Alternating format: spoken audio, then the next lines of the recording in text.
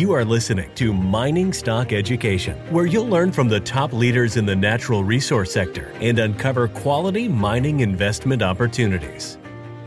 I think the opportunity in the senior producers is just about one of the very best I've ever seen. Thanks for tuning in. This is Mining Stock Education. I'm your host, Bill Powers. I'm speaking today with Adrian Day of Adrian Day Asset Management. Adrian Day is a veteran in the gold and resource space. He is a fund manager, and we're going to get his take on the markets. So Adrian, thanks again for coming on the show. Well, thank you very much for having me, Bill. Let's talk gold major producers. You invest in this category. Can you talk to us about the opportunity you see here, whether good, bad, or medium, in historical perspective? Since you've been through previous gold cycles, what is the opportunity in the gold majors right now? Yeah, that's a good question. And frankly, now, yesterday, gold has pulled back. I think in the short term, we have a good chance of a pull back, maybe even as much as another $100. I don't know, but it's a short-term correction. But we're not talking about yesterday or today, right?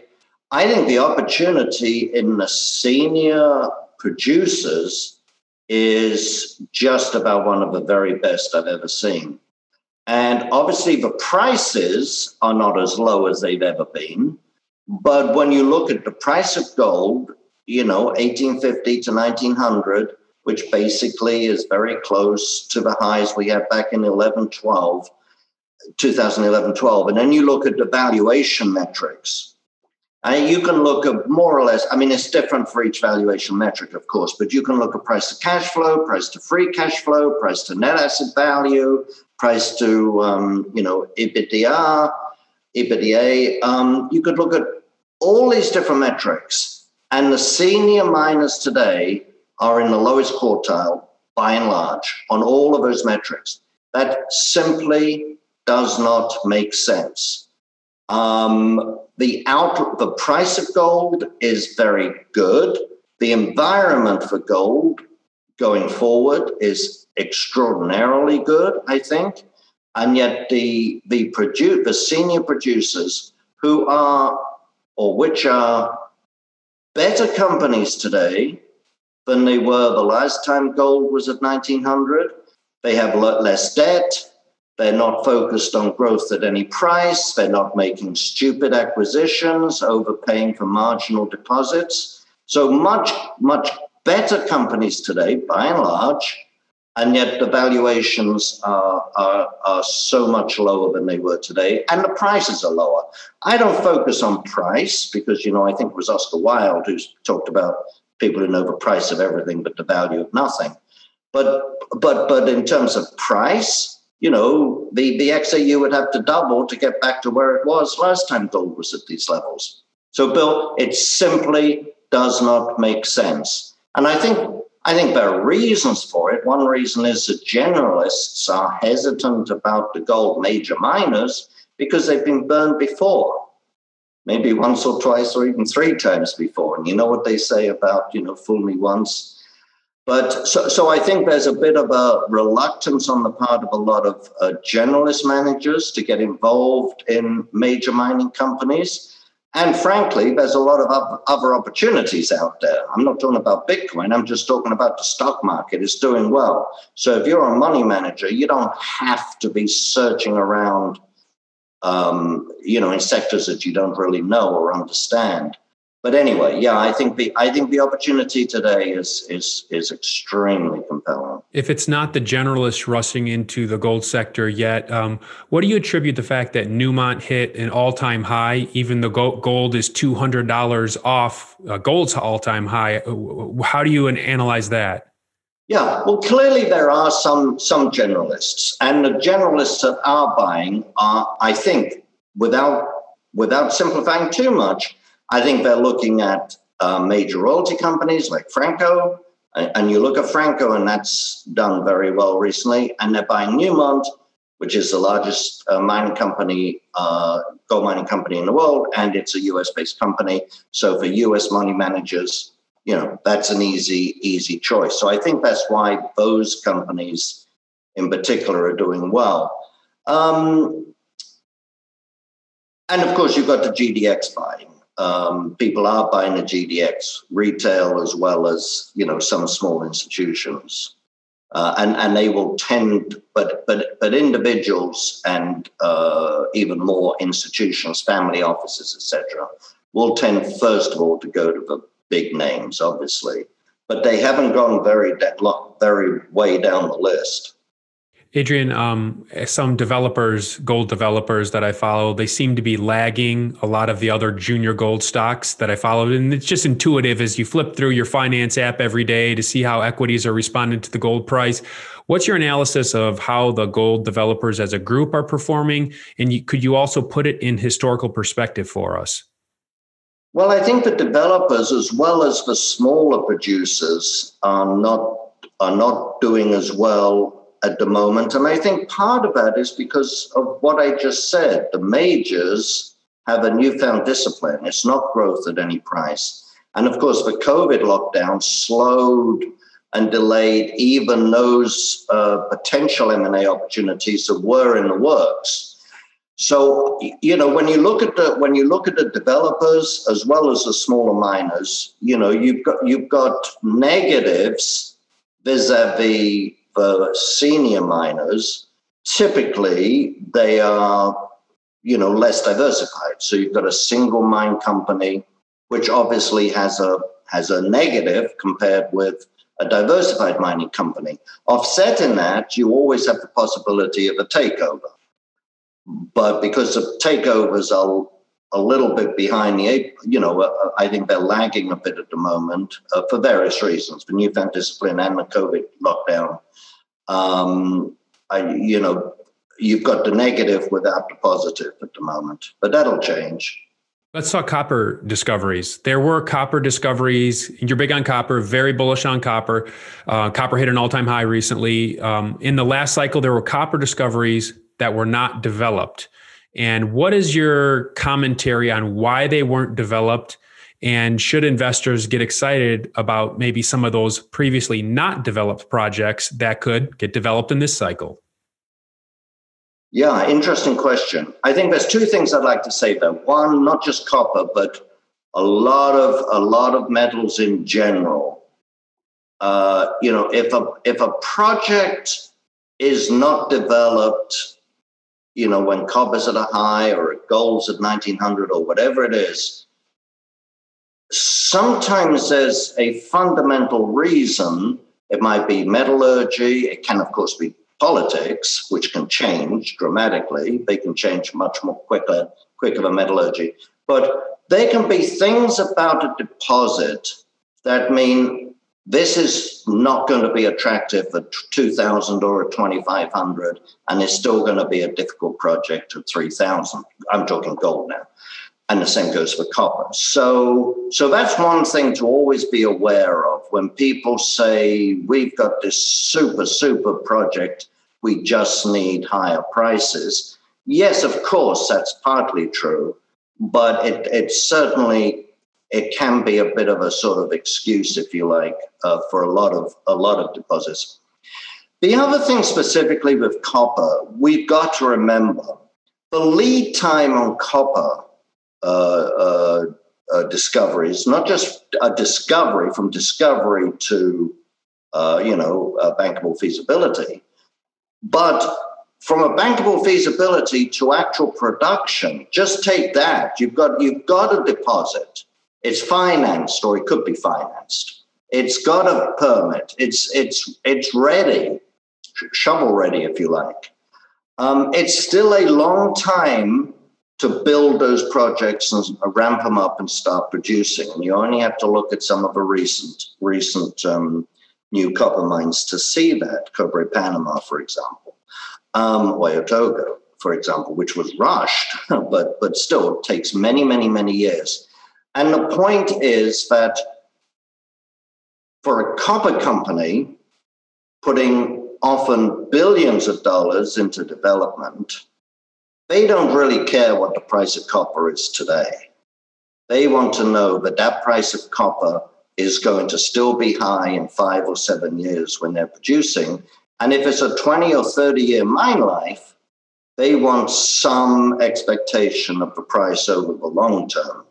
So, copper deposits typically, you don't see a huge rush of copper deposits being developed just when copper has a 1-year price increase.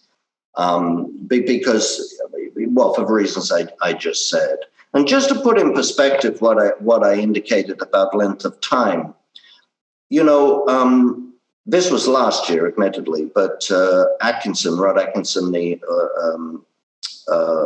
CEO of Freeport, he was talking about how they weren't planning on developing any other projects at the moment, and they had a good portfolio, they had diversified portfolio, they had just done some expansions, and someone asked him the question, well, if you change your mind, how long would it take before you could start producing from some of these deposits that you've got? And the guy, named off 3 or 4. And Atkinson said, we probably got 5 or 7 shovel-ready deposits. Shovel-ready is how he described them. But if the board of directors gave the go-ahead tomorrow, it would be 5 to 7 years before they were producing. That's pretty astonishing. Point I'm making is it takes a long time for these things to produce. So a 1-year spike in the price doesn't do it. Adrian, do you think that the dynamic that you just described there, that long lead time to put a copper mine into production, coupled with the left-wing political movement that we're seeing in South America, which is talking about taxing the copper miners and making things more onerous for them, is this all bullish for the copper price on a per-pound basis? Yeah, I think it's very, very bullish. Again, seasoned directors, but seasoned management of the large copper mining companies, they know that this is a cyclical business. And they know that just as the price is cyclical, so are the politics cyclical. Things change.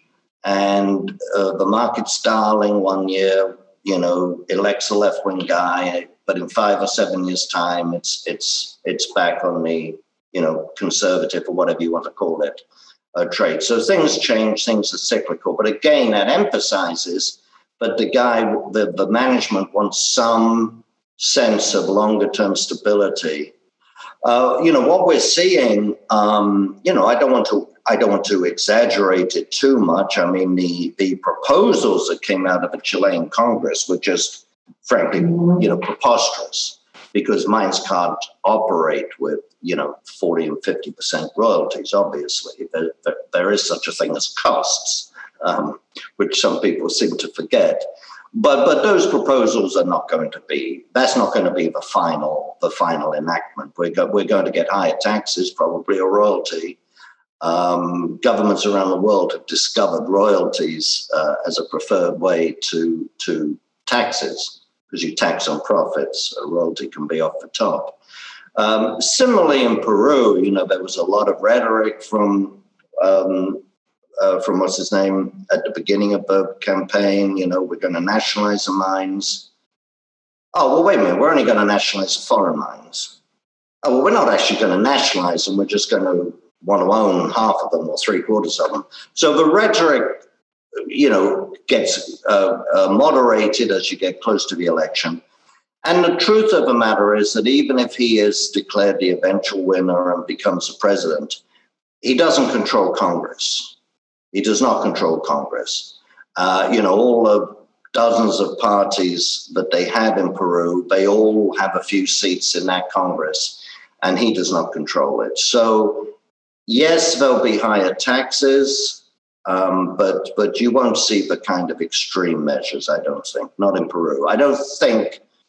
At the moment, I don't think Peru is moving towards Venezuela by any means.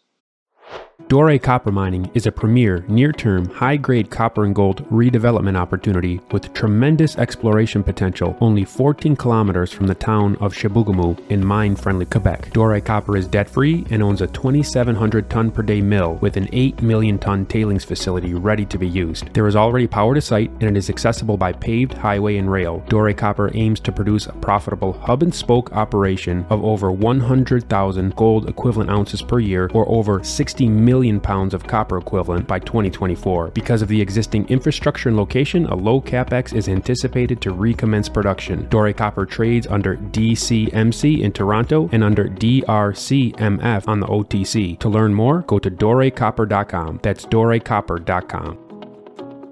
Adrian, I read an article recently in a financial publication laying out a bullish view in the next few years for oil. And a lot of it had to do with being a result of the green movement, where the green movement has taken away money from oil exploration. And then also, that has going to produce maybe a supply side shortage, which could push the oil price up. And also the expectations of transitioning to a carbon-free economy is not very realistic, at least in the time frame that they're talking about. And this could be bullish for oil. Would you concur with that viewpoint, or what would you add? Oh, 100%. I'd add a couple of things. What you just said is true not just for oil, but in general terms is also true for copper and nickel and steel.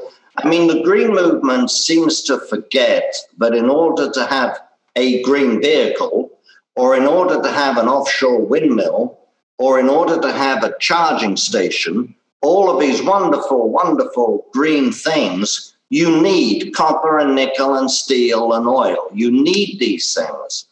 And they seem to have forgotten that. And so copper, for example, an electric vehicle, as you probably know, an electric vehicle uses 5 times as much copper as an internal combustion engine car. So we're talking about a big increase, which is part of a reason, of course, that copper and nickel have gone up.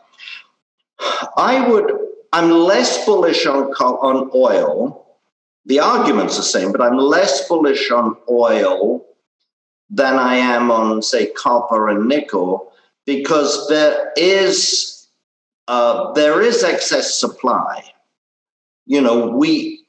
We could, Saudi Arabia has excess supply. Russia has supply.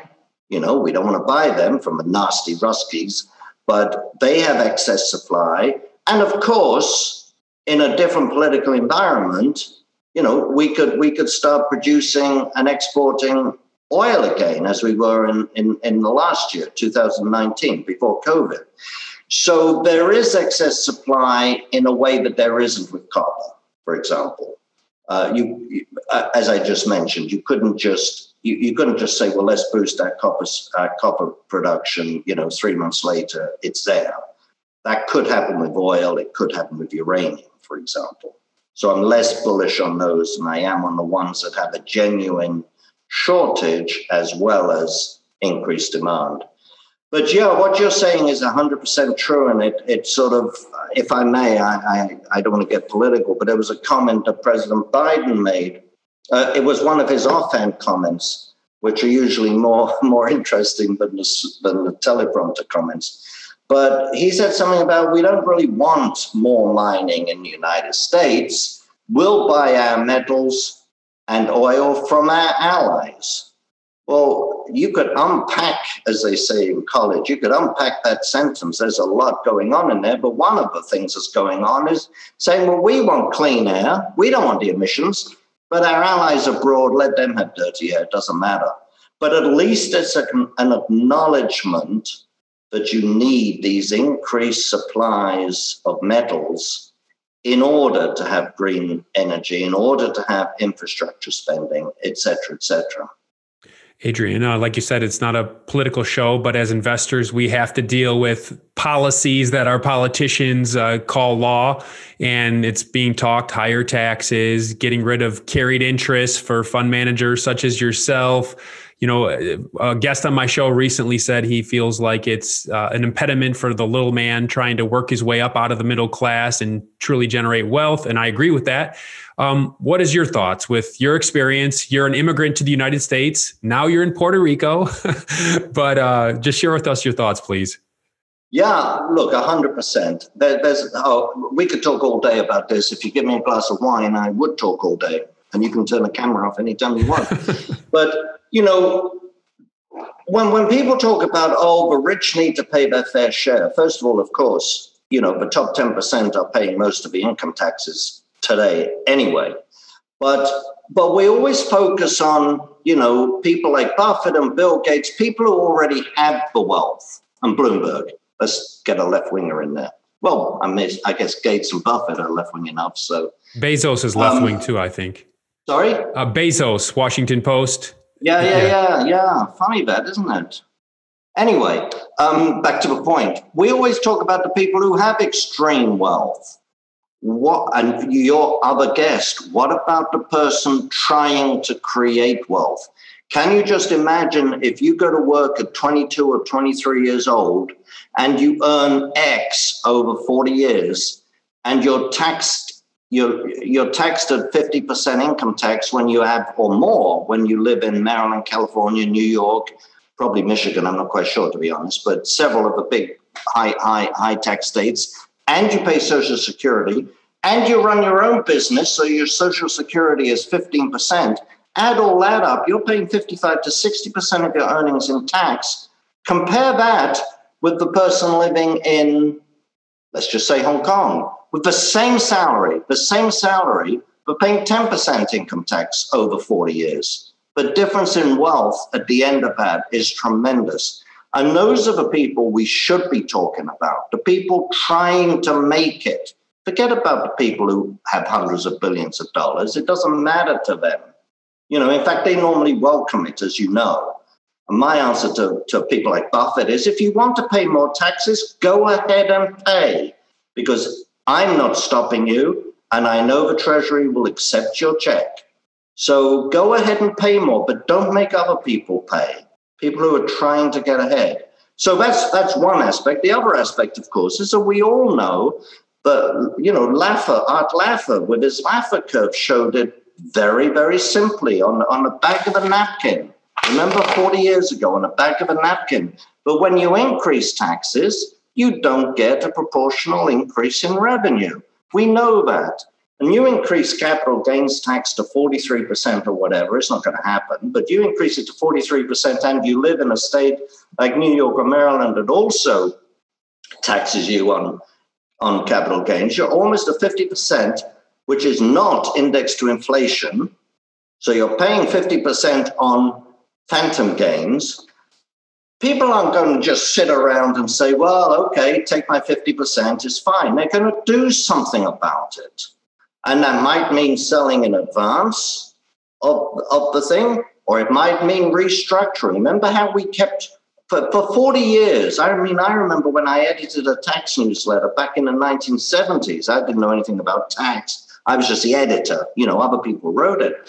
But the big thing always was, you got to convert ordinary income into capital income. You got to convert. Well, now people will just say convert capital back. People will always find a way to try to minimize those tax hikes. So, the thought that, well, we're going to increase capital gains from, what is it now, 20%? I don't know. I'm in Puerto Rico. Yeah, you are. Puerto Rico, we don't pay capital gains. What is it? It's like 20% for long term over a certain amount, and then I got to pay state tax on top of that. You increase from 20% to 43%, you're not going to more than double the taxes. It's just not going to happen. And you're also going to get more people moving to Puerto Rico, frankly. So is that the only answer, Puerto Rico, for an American? What's the other answer, or is that it? Well, for an American, the first answer, of course, is to give up your citizenship. And if you don't want to give up your citizenship, basically, Puerto Rico, U.S. Virgin Islands, or Guam are the only three places where you can be a U.S. citizen without having to pay the IRS. They're the only three places. And Puerto Rico, of course, has a program to attract Americans with favorable tax rates, and it's a nice place. Not saying Virgin Islands or Guam aren't nice, if anyone from there is listening, but Puerto Rico is a nice place, and they have a program to attract people. But they're the only places where an American can move and not be still subject to the IRS. And just think about that for a second, Bill. You see, you wish you never asked me the question now. You're on fire. Well, just think about this for a second. The U.S. has the audacity to claim, but let's just say me, if I, a British citizen who was born in England, if I go back to England or I move to anywhere I want, but let's just say I move back to America, to England, I retire in America, I work in England, I work in England and all my income is from England, and I never have any intention of coming back to the US again, the US claims they still have the right to tax me. And if I want to give up my permanent residence in order to stop that, they claim the right of an exit tax. Now, do you know what countries normally, or what political systems normally have exit taxes? It's tyrannical systems. It's the Soviet Russians had an exit tax, and the Nazis, of course, had an exit tax on Jewish people who wanted to leave. You know, if the US system was introduced by Russia today, we'd all be pointing fingers saying, how atrocious it is that they won't let their people leave. That's exactly what the US is doing today. And I know it takes a village and all that kind of garbage. But Hillary, I'm sorry, it's not your money.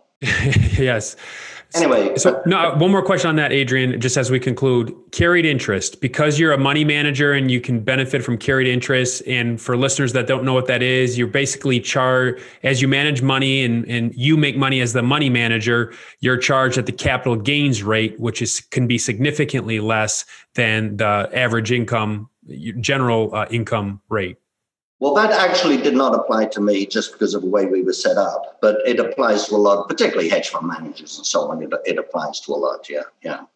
Do you have any thoughts on that? The argument is it's not equitable for everybody else. Well, it's an unfair advantage. Yeah. I mean, I've always thought that if something is not equitable, let's not focus on making it worse for the people taking advantage of it. Let's try to focus on making it better for everyone else. You get, it's not fair that this online business, based in Florida isn't paying tax in Maryland, and it's unfair competition against the brick and mortar stores. Well, let's talk about cutting taxes for the brick and mortar stores. Let's not always talk about raising taxes for other people.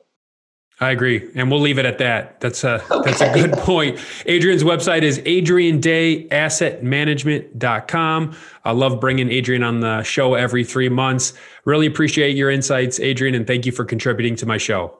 Well, thank you very much, Bill. And you learned your lesson. Don't ask me questions about tax. We won't talk tax next time, just gold stocks and resource investing. Okay. Thank you for having me. Cheers.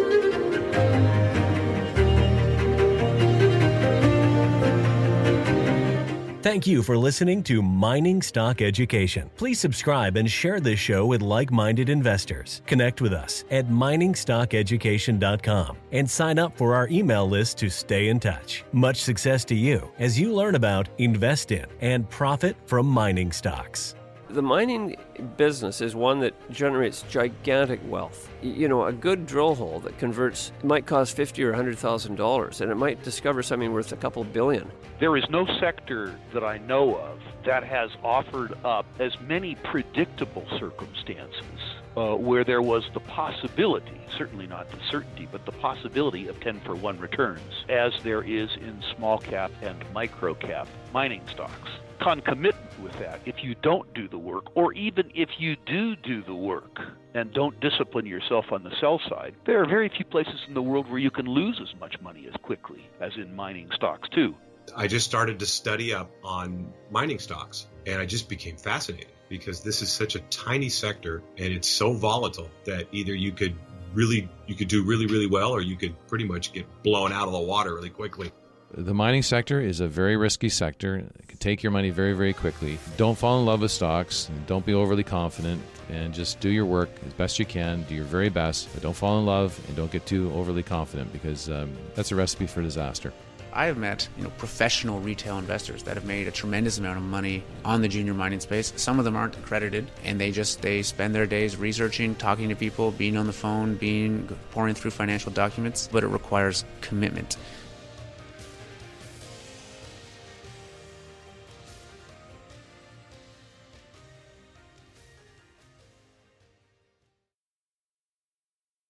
This podcast is for informational purposes only and is not to be considered personal legal or investment advice or a recommendation to buy or sell securities or any other product. We make every effort to be accurate, but the information presented is not to be considered infallible. It may contain errors, and we offer no inferred or explicit warranty. If personal advice is needed, consult a qualified legal, tax, or investment professional. Do not base any investment decision on the information contained on miningstockeducation.com, our podcasts, or videos. Make sure you always conduct your own thorough due diligence before investing. Realize that we may hold equity positions in or be compensated by some of the companies we feature, and therefore are biased and hold an obvious conflict of interest. For our full disclaimer, please visit our website.